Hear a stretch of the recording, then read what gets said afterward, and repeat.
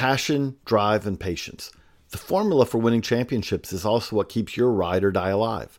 eBay Motors has everything you need to maintain your vehicle and level it up to peak performance. Superchargers, roof racks, exhaust kits, LED headlights, and more. Whether you're into speed, power, or style, eBay Motors has you covered. With over 122 million parts for your number one ride or die, you'll always find exactly what you're looking for. And with eBay Guaranteed Fit, your part is guaranteed to fit your ride every time or your money back. Because with eBay Motors, you're burning rubber, not cash. With all the parts you need at the prices you want, it's easy to make your car the MVP and bring home huge wins. Keep your ride or die alive at ebaymotors.com. Eligible items only. Exclusions apply. When you need mealtime inspiration, it's worth shopping Kroger, where you'll find over 30,000 mouth-watering choices that excite your inner foodie. And no matter what tasty choice you make, you'll enjoy our everyday low prices, plus extra ways to save, like digital coupons worth over $600 each week. You can also save up to $1 off per gallon at the pump with fuel points. More savings and more inspiring flavors make shopping Kroger worth it every time. Kroger, fresh for everyone. Fuel restrictions apply. Hello and welcome to another draft podcast on the Baseball America podcast feed. I'm Carlos Glazo, joined by Peter Flaherty. In this new year, our first draft show of 2024. We're recording this just a few days after New Year's. And I guess this is officially the second year of us on this podcast, Peter. I'm very much looking forward to it and glad to be back on the mic with you. How you doing? You and me both. I'm doing great. I had a great Christmas and holiday season. It was filled with family, time with my girlfriend, a lot of college football, NFL. Couldn't have asked for a better week plus rejuvenation, but I'm really fired up to get back in the saddle. And I love the jokes we can make about it being the new year and having it be year two. So I'm very excited. Yeah, absolutely. My holiday was similar to yours, except with significantly less football, I'm sure. So hopefully you enjoyed that. I caught it in person. I went in person. I went to a primetime bowl game. Well, that's more fun. Where'd you go? It was between two future conference opponents, and I know what everyone's thinking. It's not Oklahoma and Arizona. I went to the Fenway Bowl, the Wasabi Fenway Bowl, at 11 a.m. on a Thursday. Yikes. In the pouring rain, and stayed for dynamic warm-ups and through the trophy ceremony, but my Eagles came out on top, so it was all worth it. Congratulations to you on that one, Peter. I know you're following that one very avidly. Maybe I'll find something to love as much as you love your BC Eagles football. But I love January, Peter, here at BA. This is your second January, right? We just weren't doing the podcast last year. January's fun because I feel like in December, November, December, it's a lot of work on the prospect handbook. It's a grind. Like everyone's looking forward to the break. The break happens and we come back, and I just love the fresh start to the year, like looking ahead, planning content, thinking about the college. Like the college season is really right around the corner. Teddy a few days ago had a piece, 45 things to know about college baseball with 45 days to go. And I saw that number and like it makes sense. I always know February 15th or so is around when we're rolling for college baseball. It's been the case for forever. But the 45 days aspect of it, I was like, man, we're really close. So I'm itching to get out to a field to see some of these players. And I'm looking forward to a lot of the content we're going to be putting out this year on the draft side, on the college side, and on this podcast specifically. It'll be fun to do this podcast regularly in a draft cycle. I'm looking forward to that very much so. But where are you at on just January in general? What's your hype level for college baseball? And are you like a New Year's resolutions guy or no? I'm a 20 out of 10 on the excitement scale. I'm kind of the 20 out of 10 mentality. We need to not have you use the 10 scale though. That's a little iffy. I'm a 90 on the 20/80 scale. There we go. Or I should have said 100. That would have been way better. But I'm super fired up both for college baseball and all of the fun stuff we have planned. We had a big staff-wide meeting yesterday, and hearing all of the stuff that we have planned both for January, February, March, April, the whole college cycle, the prep stuff. There's going to be so many rankings lists and pieces coming out that I'm excited to create and also read. So I'm very fired up. It was nice, again, to have like a little break, but once Christmas ended, I was kind of getting that itch to get back. So very excited to be back on the pod. I'm not a New Year's resolution guy. I more just kind of head into each year just trying to continue to be a good person. That's can't go wrong with that. I gotta keep my makeup solid, and then think stuff just falls into place. That's huge. I definitely used to be a New Year's resolutions guy. I feel like now I like have kind of my systems in place. I try to just continue plugging along there, sharpen them up if needed. But there is just something refreshing about the new year. But yeah, I'm really looking forward to college baseball. One thing I wanted to talk about on this show before we got into some maybe like look ahead content and maybe just refamiliarizing ourselves with the board. We released a 2019 redraft over the holiday, and part of the reasoning for releasing it then was I've always wanted to do a redraft. Part of it was just like getting some distance in between my first few drafts. I guess 2018 was kind of the first official draft I covered for BA. But we did a 2019 redraft, and it's kind of a combination of getting far enough away from the drafts to feel confident enough about how players have panned out, and also finding a spot in the calendar where it makes sense, because a lot of our content from like January to March is preseason content, college preview stuff. Looking at this, it just never feels like there's a great time to do the retrospective and review of the draft, which I always hated because I feel like it's super important. Just because, again, like we talked about after the 2023 draft, it's very hard to analyze a draft class in the moment because you really just need to wait and see. So it was fun to do this piece on the 2019 class, redraft, see where players would go, see if there were any takeaways.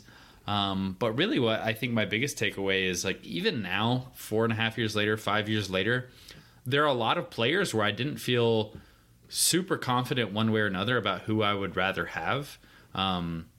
We'll link to this piece in the show notes if you guys haven't seen it over the holidays, so maybe you can like follow along as we're talking through this. But I'm curious what you thought about the 2019 redraft. The 2019 class specifically looks way better now than it did at the time.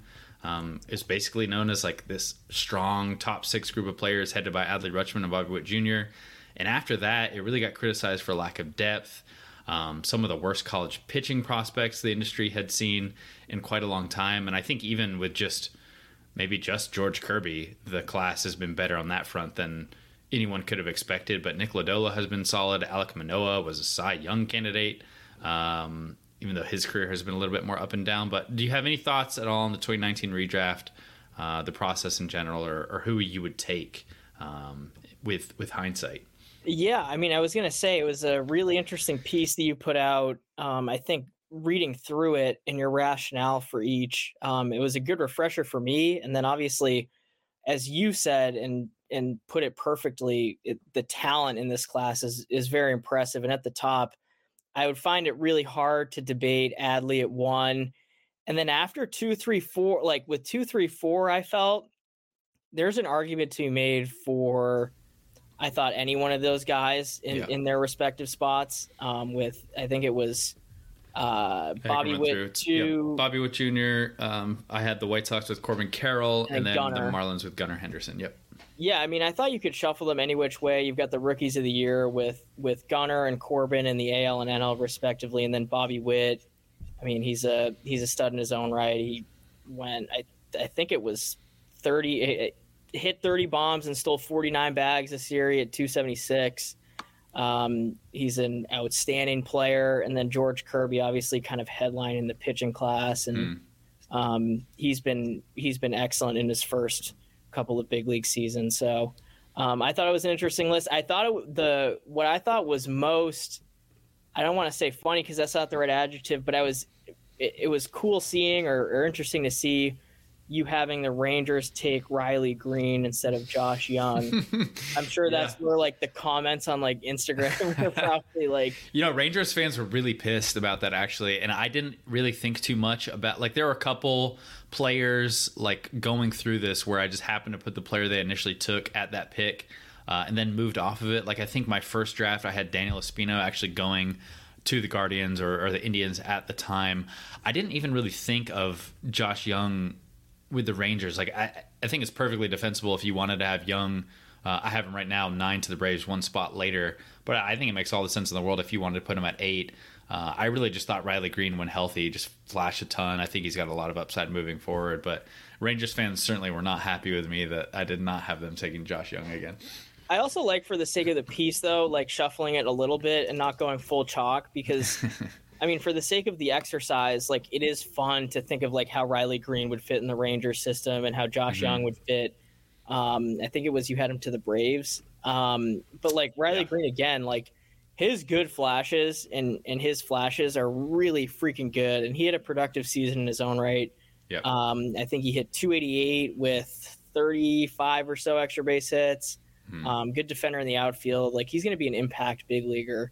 And I get the recency bias with both how productive Young was in the regular season and then also how excellent he was in the postseason and a cornerstone on a World Series winning team. But Riley Green's a really good player. And then Volpe with the Giants. That would be a really dynamic left side of the infield with Casey Schmidt if you move him back to third where he was, because you're basically looking at a shortstop at third, and then Volpe's Volpe. He's an outstanding defender. I really like the offensive profile at the plate and what he projects to be. So it was fun for a minute to envision what they would look like, especially Gunnar on the Marlins too. Being a Marlins guy, he'd be a big time piece for him. So yeah, they could use a bat. What's interesting with the redraft in general, and I guess that pick specifically, Marlins and Gunnar Henderson, is I don't really know how much credit, like of the 100% of credit there is to divvy up between the player himself and player development, like coaching. Obviously, I would imagine a large majority of the credit goes to the player, but there is something to Baltimore's hitting development, and the Marlins have really struggled on that front, whether it's player evaluation or hitting development within Miami's system. So, like, thinking about whether or not Gunnar Henderson would even be the player he is today had he been drafted by the Marlins is another really interesting one to me, because I just do think Baltimore has something figured out given all the bats they produce. Now, granted, they've picked a lot at the top of the draft. They've had access to elite talent, but Miami has as well, and the players they've taken just haven't quite panned out quite as well. And again, like Henderson was initially drafted with the 42nd overall pick in the second round. So certainly the Marlins would love to have an impact hitter like this in their system. But I think it's interesting too, circling back to a few things you touched on, you could make a case that the Orioles have the number 1 and number 2 best players in this draft. And that in and of itself is just kind of ridiculous. Like, I think that there's a chance Bobby Witt Jr. in 5 years winds up being the best player of this group still. And I've forever been the highest on Bobby Witt Jr. But like you said initially, it's hard to go with anyone other than Adley Rutschman. He's produced the most WAR of any of these players so far. He was the top pick then. He's maybe already the best catcher in baseball. Just very easy to put him there. And then, like you said, Gunnar Henderson could easily have gone 2. I wanted to go back to Volpe at 10 as well, because Anthony Volpe and CJ Abrams, I struggled placing one versus the other. And I just went back to a higher confidence in Volpe's defensive work at shortstop than CJ Abrams. But I will admit I am more skeptical on both of these players with their offensive profiles. Neither have been above average hitters yet. It's obviously very early. CJ Abrams has a chance to be a dynamic base runner. But I still wonder, like, which of these players you'd rather have moving forward. And I'm curious where you're at with Abrams at this point. Yeah, no, I think it's a really interesting debate, because you mentioned, and what I think if I were doing this exercise too, what would have Volpe over Abrams for me would be the defense and the confidence to play an impactful shortstop position going forward. And Volpe showed he was able to do that and step in year one as the starting shortstop for the New York Yankees as a 21-year-old kid, which I think is incredibly impressive. And I mean, he's a Gold Glove caliber defender. And I do think that he is better offensively than what he showed this year.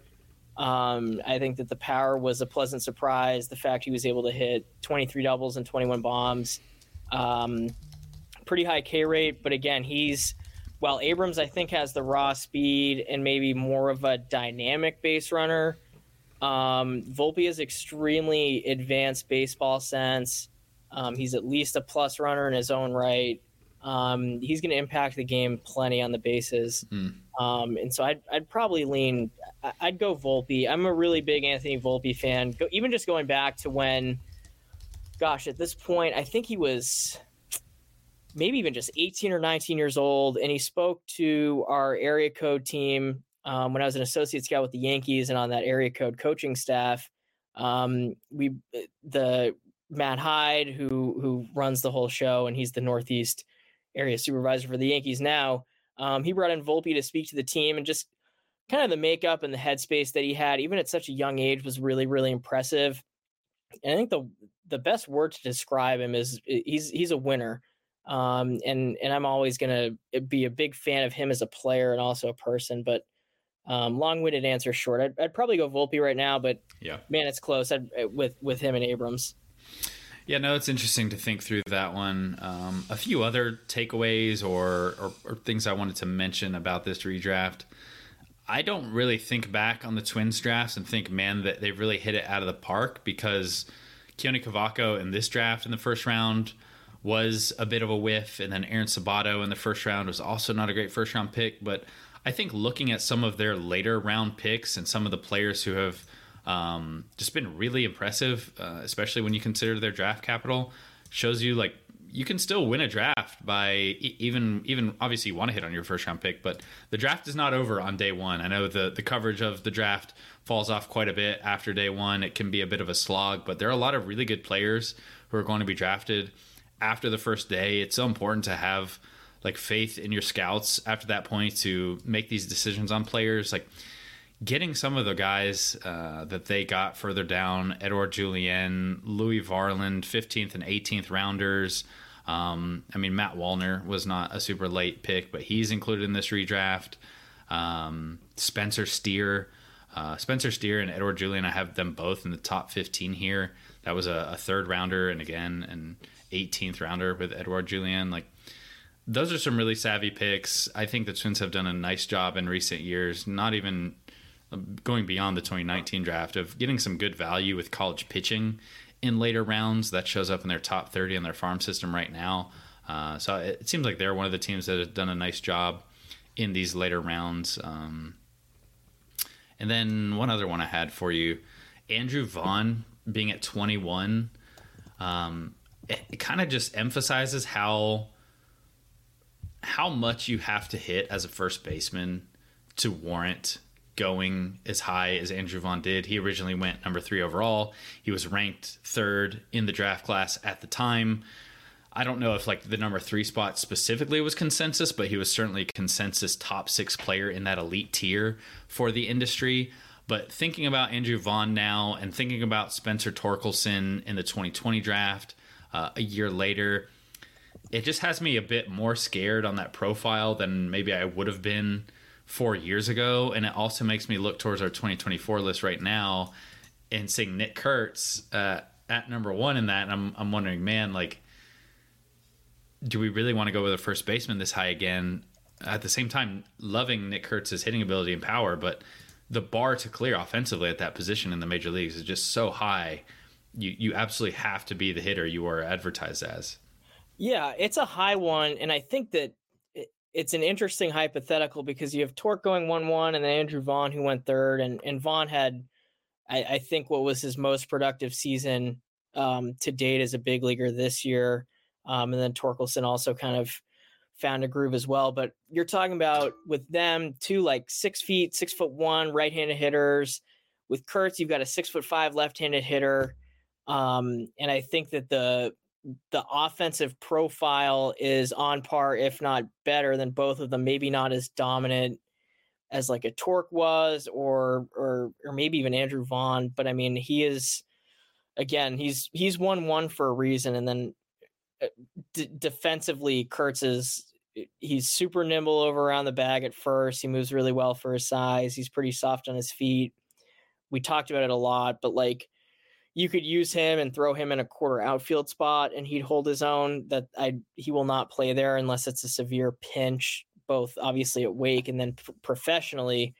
But like, that's how clean of a mover and how good of a mover he is. But again, like, you are going to really, really have to hit and rake. Like, there is a reason why Vaughn went 21 in a redraft. So yeah, well, what's interesting too is like I think both these players could be solid players. They might even be like solid average players now. But they've both only been like close to league average hitters in their best seasons, and they're still young. I mean, Andrew Vaughn will be entering his age 26 season. Spencer Torkelson is going to be entering his age 24 season. So there's a chance they're still kind of nearing their peak years. But let me run down some of the first round college first basemen in recent years and tell me what you think of this list. And I'm going to start off with Spencer Torkelson and Jacob Berry. They were both selected as third basemen. I'm counting them as first baseman for this. They played first base in college. They play mostly first base in pro ball. I need to make sure that's the case for Jacob Berry, actually. I think he's played more third than I expected. But either way, Jacob Berry, 6th overall in 2022. Spencer Torkelson, 1-1 in 2020. All right, now switching over to the college first baseman. We got Nolan Schanuel, 11th overall in 23. Aaron Sabato, 27th overall in 2020. Andrew Vaughn, 3rd overall in 2019. Michael Toglia, 23rd overall in 2019. Brendan McKay, a bit different there given the two-way factor, but he went 4th overall in 2017. Pavin Smith, 7th overall in 2017. Evan White, 17th overall in 2017. Chris Shaw, 31st overall in 2015. Casey Gillespie, 20th overall in 2014. Like, those are all the college first basemen that are popping up on our draft database in the bonus pool era. That list does not excite me at all, Peter. It's a murky list. Like, the verdict is probably still out on Torque and Vaughn. Like, I think, and even Jacob Berry, I would give him a little bit longer of a leash, but his stock is significantly lower than it was prior to the draft. Yeah, there's absolutely work to be done for Berry, but like you said, it's a pretty thin list. And like, again, with Vaughn and Torque, like, there's certainly all-star potential there. I wouldn't be shocked in the slightest if either selected to an all-star game at some point. But again, though, like, you're going to have to feel really, really confident in pounding the table for a college first baseman. And granted, like, Nick Kurtz is probably the guy to do it for, whether or not he goes 1-1, barring something pretty unforeseen. I'd say he's a pretty slam dunk bet to go in the first 10 or so picks. But again, like, you're going to have to feel really, really confident in his ability to hit, which I feel like that at this point. Like, there's one thing, and it's annoying that it's always kind of like itching my brain when talking about Kurtz. I wish just at some point he played in the Cape, even if it was for 2 weeks, or he played with USA, or he did anything with a wood bat. And it's not a knock on his stock. That's not going to affect where I have him in my own personal draft database and my own board. But it's like, man, I really wonder what he would have done. That is a really good point, because we're talking about the position, the amount of conviction you need to have in the hitting ability for a first baseman, and that added track record with a wood bat against that sort of competition in those evaluation periods is super important in general. And if we're talking about a profile that, like, if you don't hit, you just aren't valuable at the major league level. If he had gone and torn up the Cape, if he had gone and just been the best player on the field with USA Baseball, like, it would make you feel a little bit better. And I feel great about Nick Kurtz's hitting ability right now, but I also felt really good about Jacob Berry's hitting ability. So I'm just maybe going to push the brakes a little bit more on first base profiles overall. And I'm really curious to see how the industry will view this one moving forward throughout the spring. Did you have any other takeaways through this? I mean, there are some winners and losers. We have that supplemental piece on the site. I put the Orioles. I mean, I think it's an excellent draft. The D-backs had a ton of picks this year. They had 7 picks in the first 75 selections, and they went about 50% with their top 10 round picks. So that was huge for them. Obviously, Corbin Carroll being a top 5 pick and going 16th overall is a coup. I had the Twins as a winner, given some of their late round picks, and despite Keone Cavaco in the first round. And then I also had the Mariners and the Tigers as winners in this draft. The Mariners with George Kirby, Brendan Williamson, Isaiah Campbell, Levi Stowell, a bunch of big leaguers. The Tigers, they had a few late picks that were impressive. Kerry Carpenter. They have a big leaguer in 11th rounder, John McMillan. He didn't sign with them, but he reached the majors with the Royals. So it's not full credit for them, but good haul for the Tigers too. Yeah, I mean, as a whole, I thought the piece was really fun to read and interesting to think about, and it created a bunch of hypotheticals in my head. And I highly suggest anyone listening to give it a read, because it's a great one. Well, thank you, Peter, and appreciate you guys if you check it out on the site. But let's look ahead towards 2024, this spring, this college season. Do you know where you're heading yet early in the college season? I'm thinking I might be going back to Texas for the first week for the Shriners College Showdown. I'm not sure exactly what they're calling it, but that has been a really good tournament. And last year I saw a ton of good players, and it's not locked in. I still need to probably solidify the first few weeks, maybe few months of the season for me for travel. But I am excited to start looking at some schedules and figuring out where the spots to be are. Yeah, that'll be a good one. I think this year for Shriners, you'll get Arkansas, Oklahoma State, Michigan, and Oregon State. So, like, you'll get Bazana, Benj, Hagen Smith, really that whole Arkansas. It's funny that Hagen Smith will be back again because I seen him last year as an underclassman. He just shoved. So this year in his draft year, it'll be fun to see him. And obviously getting Bazana will be huge. It's very hard to get out to Oregon in general. Like, I don't think in 2019 I saw Adley at all in the spring. I saw him in the summer with Team USA, but just it's harder to get out into the Northwest, I'd say, compared to others. Like, typically I find myself in SEC country, I guess. And you'll get him good too against Hagen Smith or however the schedule lines up. I mean, you'll get him hopefully against one of Hagen Smith, Brady Tigert, or Mason Molina. And then with Oklahoma State, like, you'll get Benj. Michigan has a couple of interesting underclassmen with Mitch Voigt and Jonathan Kim. But that's a loaded field. Where I'm headed, I plan on heading to Scottsdale for the MLB tournament. I think it was previously like the MLB 4. I think it's just the MLB Desert Classic this year. I could be wrong on the name, but I'll get Kansas State and Cal, who are kind of the headliners from a prospect standpoint. So I'll get Tyson Neighbors, Kalen Culpepper, Caleb Lomavita, Rodney Green with them. And then I'll also get a look at Grand Canyon and Zach York, who's an interesting 25. The bat is very real with him. And they've also got a very fun crop of freshman arms. Grand Canyon does. And then Ohio State has a couple of fun wings as well with Gavin Bruni and Landon Beetleshees.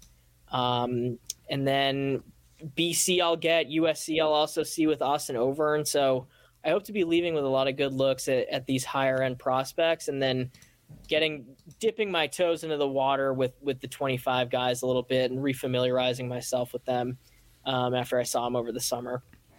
Yeah, I was just scanning down our board currently when you were talking about some of the players that we're going to be able to see in the next few weeks. And I think of the top 50, I believe I've seen every player in person except for Caleb Lomavita, and I can't remember if I saw Ben Hess in person.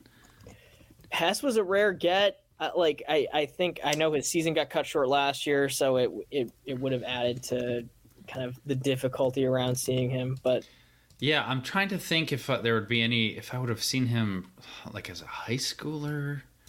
But I think that this might be one of the better years for me in terms of players I've seen in person, because like 48 out of our top 50 seems well above average, unless I'm just like underselling how much I get to see these guys throughout the showcase season as high schoolers and like USA. But that makes me feel bad, because typically there are a couple key players that I haven't seen. Oh no, the one that I haven't seen in person is Bazana. So that makes the Texas event even better for me. So I can get the Peter and Jeff Travis Bazana hype and get on your level.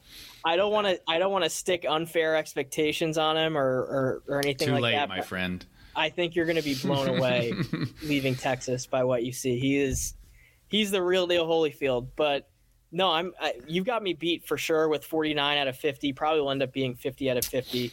But if we expand it to even 65, I'd ding a lot of guys on the 50 to 60 portion with seeing them on the Cape. But over the Christmas break and holiday break, I was on a little bit of a sophomore eligible draft kick, so to speak, and digging into the sophomore eligible class, because there are a bunch of interesting ones. I think the one that really stood out for me that I did a deep dive on was Tennessee outfielder Dylan Drying. He ended up hitting his way into an everyday role last year for Tennessee. Posted a very respectable slash line of 295, 433, 621 with 15 extra base hits, more walks than Ks. The approach really stands out. he's a super strong, like wiry, like built kid, like at 5'11", 197. Not to sound like a creep, but like I went to his Instagram and like zooming in on his forearms, like his forearms are jacked and super vascular, and like he is like, I'm not going to word it like this when writing a report, and maybe I will, and maybe I should have, but like he's just jacked. Like he's jacked at 5'11", 197. I really like the operation in the box. He's got plus bat speed. I think like this fall he popped a 115 exit velo in a game. I think it was a scrimmage against Virginia Tech. If it wasn't Virginia Tech, I'm sorry for them catching a stray, but he posted an in-game 115, and with the bat speed coupled by that seemingly added impact, I'm pretty excited about what he might be able to do from a production standpoint this year. And then also like the swing decisions are really good. The overall chase rate last year was only 19%. And then the bat to ball skills are above average, borderline plus. Like last year's, his overall in zone contact rate was 89. It was 90 against fastballs, and he's just got a really good feel for the barrel. And defensively, he's really improved, and he'll be able to stick in the outfield. It might be left field, which is a little bit of a... Do you know where we're expecting him to play this spring? It seems like Tennessee always has some fun outfielders for us to watch, and I'm just looking at the video that you posted with your... Peter has a nice post on Twitter here breaking down kind of a lot of the stuff he's talking about here. If you want to check that out, you can also get a good look at the swing here, and it looks pretty fun. So I'm excited about Dreamling now as well. Yeah, he's a fun one. I think like... Again, he's a sophomore eligible kid. I think like right now he's a top 5 rounder, but I would not be shocked if he really pops off at Tennessee this year and plays his way into like a top 3 round type. Like late day 1 might be a little bullish, but like top 3 to 4 rounds, I could see him going there for sure. Are there any players that you're most excited to see, or are there any teams that you're most excited to see this spring? Obviously, you give us the college competition dynamic on this podcast as well. And like outside of Wake Forest, we all know Wake Forest is loaded. What other teams do you think are the most like prospect laden entering the spring for college? Because for me, the college season is always great because most of the summer is spent focusing on the high school players. In college, I really feel like I can get in the weeds and refamiliarize myself with college players that I haven't focused on in a while, or just being exposed to them for the first time. So it's always a fun experience for me, and I feel like you are kind of well ahead of me on the college side. So which teams, which players are you most looking forward to seeing? So you hit on it first with Wake. We've got 3 in the top 10 right now. But surprise, but surprise, LSU is going to be really good again. You've got Tommy White, Thatcher Hurd, Gage Jump, Luke Holman, even some of their supplemental pieces like Jared Jones, Josh Pearson. They've got a strong freshman class with Cameron Johnson being the headliner. And some other guys projected to make an impact right away. They're going to be a premium get for anyone this spring, and they're going to have so much heat following them on a week-to-week basis. They're going to be really good again, both from a team standpoint and then also from a draft prospect standpoint as well. And then in thinking elsewhere, Arkansas's rotation is really intriguing, and I think that they're rather underrated in my mind, just because you talk about these stacked rotations with Wake Forest, with Hartle, Massey, and gosh, I don't know why I'm blanking on the last. Chase Burns. Yeah, Burns, Massey, and Hartle. And then Iowa with Morgan, Brecht, and Obermueller. I think that those two get a lot of the shine, and rightfully so, but Arkansas is right there in that like 3-headed monster territory. And I know that they think that's what they have, and rightfully so, with Brady Tigert, who will hopefully be healthy for the whole year. His year-over-year improvement with walks was really impressive. His freshman year in 2022, he walked 5 batters per 9 as a full-time reliever. He had 6 starts and 4 appearances out of the bullpen in 2023, just 25 innings. But he cut the walk rate from 5 per 9 in 22 to 2.8 per 9 in 23. And like virtually every pitcher in this class on the college side, the strikes are going to be a question, and that step forward in a partial season last year was really loud, and he has really exciting stuff. So if he's able to just put it across the plate more often, I imagine he's going to be moving up boards, especially if he can hold down that starter role. Yeah, if he can prove himself, you hit on it at the end. If he can prove himself as a starter and stay healthy and continue to show that advancement he made in the strike throwing department, that's a day one guy in my mind if he's able to do that. And then Mason Molina is another one that right now he screams like back end of the rotation, workhorse, innings eater, but like the stuff is sneaky with him, like 6'2" lefty, fastball will sit like 89, 92, bump a 3, but he stays behind the baseball really well. And last year he averaged over 19 and a half inches of IVB on the fastball. And it helps it play up, especially when elevated. And it's an advanced arsenal. He's another guy that the pitchability is advanced with him. And I think he's a fun arm. I think he's going to be a really safe, like pretty high floor type pick on early in day 2, 3 to 5, 4 to 6 kind of makes sense for him right now. Probably more 4 to 6, and then obviously you've got the headliner with Hagen Smith, and you saw him last year. You'll see him again. It's an electric arsenal, and he was reportedly up to 100 this fall. That slider is a legit plus pitch as well. And then he also flashed a Heidi's changeup that I'm pretty excited about and excited about its future. And he allegedly put on, I was listening to an interview. I forget where I heard it, but I was listening to an interview with Coach Thompson from Arkansas. And he was talking about how Hagen Smith put on, I think 10 to 15 more pounds of muscle this offseason. So like he, like Coach Thompson said, like he is a horse, or I think it was Coach Hobbs, but Coach Hobbs was saying, he's like a legit horse now, and I'm excited to see what he looks like come February. Another player that you're probably going to see week 1, who I'm a bit jealous of, is Kalen Culpepper at Kansas State. Like looking into him more and getting some feedback on scouts this offseason about defense, like he's an intriguing hitter to me. I'm curious what you think about him at this stage. Yeah, I saw him over the summer. I saw him like for 2 games, so it was a minuscule sample size. Like, yeah, I saw him with USA Baseball a bit, but I feel like he kind of went under the radar a little bit for me with all the other guys I was seeing more frequently. Yeah, like it's an exciting blend right now of speed and athleticism. And I think over the summer he made a few tweaks to his swing. He got a little bit deeper in his base, pulled his handset in a little bit tighter to the body, and a slightly more open front side. But the bat speed is plus. I really like how he rotates and he really finishes his swing. And by that, like, no one's going to see it, but like I'm like rotating all the way around and like finishing my swing and really, really finishing it. Mm-hmm. And it's good torque. And I think that this spring he's going to make the move from third base to shortstop that was formerly held down by Nick Goodwin, a draft pick this summer. But when I saw him this summer, I liked what I saw defensively. He's got soft hands. The actions are pretty clean. He does a good job of working around the baseball. And the arm is a legit 60, whether you stick him at short or third.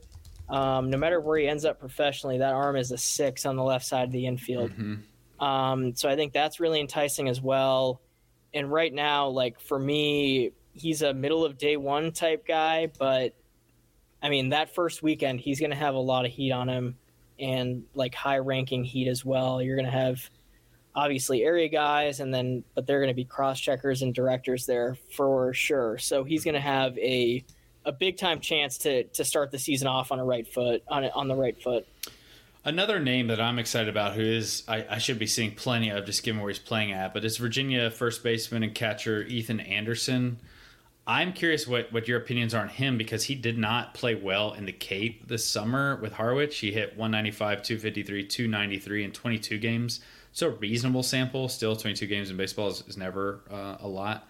But I just consistently talk to scouts who love this kid. His track record and production at Virginia is significantly better than that brief Cape stint. He hit 302, 403, 497 in 2022 as an 18-year-old. He jumped from 5 home runs that season to 15 home runs in 2023. He improved across the board in the triple/slash categories, especially the power, as you'd expect from the home run total. He hit 375, 469, 649. Again, 15 homers. He went from 12 doubles to 26 doubles. So the performance in the ACC is good. I'll be curious what the defensive evaluations of him are, like where people are profiling him in pro ball. But he seems like a guy who everyone I talk to just seems to like. And that's another player that, again, I should be able to see a decent amount of time, just given the fact that Virginia is only a couple hours down the road. Yeah, like he's an interesting one, and I'm willing to kind of give him the benefit of the doubt on the lack of Cape performance. Obviously, you can't not take it into account, and I know that I'm sure he wished he had a better showing this summer, but he's hit everywhere he's been, whether it was as a high school senior in the Futures League with Vermont when he hit 427, or his true freshman year at UVA, or this monster sophomore year that he just had at UVA, and I think in his 4-game stint in national team training camp, he had a solid showing. I think it was like 4 for 11 is what I saw. So, I mean, he's hit everywhere, with the Cape being the exception. Granted, the Cape is where he's faced the best pitching and the highest end talent. So it's obviously tough. But, I mean, I do like the offensive profile. I think that power-wise, it's above average, closer to plus than a 55 from the pull side. The swing from the pull side is geared a little bit more towards creating loft and leverage, and that's where the majority of the juice comes from. But I really like the feel for the barrel and the bat-to-ball skills, and like he crushes heaters. I think last year he hit 396 against 92 plus, and like, I think right now, like when you get him at his best, you could leave the yard with a 6 on the hit and a 55 on the power, and in reality, it's probably 2 55s across the board. So, like, if you're picking at the top of the board, yeah, I want that hit power. If that's what it is, I'm excited about that. Yeah, like I might be a little bullish on it, but it's probably 55-55 or 55-50. But like if you're not picking at the top where you've got Kurtz and Caglione, and granted those two are really impossible to replicate, if I'm picking in the middle of the second round, mid to late second round, and Ethan Anderson's on the board, or even in the early part of the third round and Anderson's on the board, like that's a really good get for where you're drafting him. So I'd be shocked if he doesn't have a really productive year at UVA. Again, it's weird in talking about all of these juniors and draft eligible guys, because for outside of an external pressure standpoint, like the hardest part of their competition is done, because you're talking about guys who played on the Cape in the summer or with USA. So they kind of just have to keep doing what they're doing collegiately. So I feel confident in Anderson to do that. Yeah, well, any other players or topics you want to hit on before we get out of here, Peter? I don't have too much more I want to get over. I'm mostly just excited to keep doing this podcast throughout the year and actually like ready for games to get going. We're gonna have like 6 podcasts before we actually have games, so we're gonna have to find some stuff to talk about. I know, you and me both. We might potential spoiler alert, but we could on a weekly basis we could cover like a different position or like a category or a specific tool, which could be fun. But one other guy that I think could really soar up boards is UC San Diego right-hander Ryan Forcucci. I actually got a text from an advisor on him way back last fall of 2022, saying like, this guy's for real, kind of tipping me off a little bit. But I love the fastball. It's 93-95, but it's been up to a 6 and a 7. I love the shape of it. It's got big time riding life through the zone and a 24% miss rate, which was solid last year. I'd say it's a comfortable 55 type of pitch. It jumps out of the hand, and then he's got advanced feel for a mid-80 slider. He manipulates the shape well from what I've seen on video. It's got late bite and sharp 2-plane break. It's also above average. I think the key for him is just going to be the continued development of a third pitch, as is the case with all of these guys that are looking to establish themselves as bona fide starters. But yeah, with Forcucci, like, he's a great mover. The delivery is really clean and easy, low effort. Like, he screams like he screams solid 3-starter. Eventually, that's what type of upside I think he has. And I think, again, he's a guy out west that I think is really going to turn some heads. And he's got, I think I tagged him in my tweet as a top or stuck the top 5 round label on him. But I mean, I think he's got a chance to go closer to the 3rd than he does the 5th, and a potential dark horse at this point to maybe be like a late day 1 guy. But like right now for me, he's 3rd to 5th comfortably. Nice. Well, I know one thing. There's not a lot that I do know, but I know one thing. There will be a lot of shuffling and a lot of movement on this draft board throughout the spring. That's the case every year. It is particularly the case this year. And just seeing who goes out and performs and tweaking this list throughout the spring is going to be a blast. And I really can't wait for it. And getting on this podcast and talking to you about these players, Peter, has me even more fired up. So if you guys are as fired up about college baseball, the draft cycle starting to get really rolling here, let us know. Send us any questions. Maybe we'll do a mailbag at some point before the season gets off. If you guys have any questions about players, questions about the class as a whole, questions for Peter or me specifically, I think that could be fun to do as well. So yeah, let us know, give us some feedback on the show. What do you guys want to hear? We'll do our best to bring it to you because these podcasts are going to keep coming in the new year. Peter, anything you want to plug before we get out of here? Yeah, that was I love the idea of a mailbag. My DMs on Twitter are open, so again, feel free to slide in there with what you want to hear, or even just to chop it up. I mean, we say it all the time. We go for hours on this thing, but I'm happy to chop it up even in my DMs. But I'm really excited for what's to come. I've got one more freshman spotlight piece tomorrow. I could really keep going with them, but this guy I felt like I omitted initially, and it's Dylan Vig from the University of Michigan. He's going to be in their weekend rotation as a freshman and maybe even their headliner. And he's got Big Ten Freshman of the Year type stuff and type ability. So that'll be out by the time you're listening to this. And then looking at next week, I'm going to have out not necessarily a top 10, but similar to the coaching board, the assistant coaching hot board I did, just 10 mid-major, non-power 5 draft guys. And I hate the non-power 5 and the mid-major label, but I literally don't know what else to title it other than that. Hey, so yeah, people know what you're talking about. I don't think it's as much of a pejorative that aren't like as you ACC, think. SEC, Pac-12. So spoiler alert, it's going to be Sirota, Savage, guys like that. So those are immediately down the pike, and then continuing with both the draft podcast, both in the off season and then through the draft cycle, and getting back into the college podcast with Teddy. So in your feeds, you will have on Thursdays the college pod, and then on Fridays the draft pod. Yeah, beautiful. It should get you set up for each weekend in college baseball on my end, and I think Peter will be helping out with a number of these things, but we'll have a top 200 draft expansion coming for the 24 class prior to the college season. We've got our preseason All-America ballots out. Scouting directors are currently voting on those, so preseason All-America teams for college and high school will be out in the next month or so. I'm excited to do some pieces, plotting contact, exit velocity, chase rates among college hitters. I also want to look into some maybe fastball shape analysis for college pitchers. I think that could be fun. We'll maybe have some posts on sleepers, guys who could jump up this spring. I know you guys always love sleepers.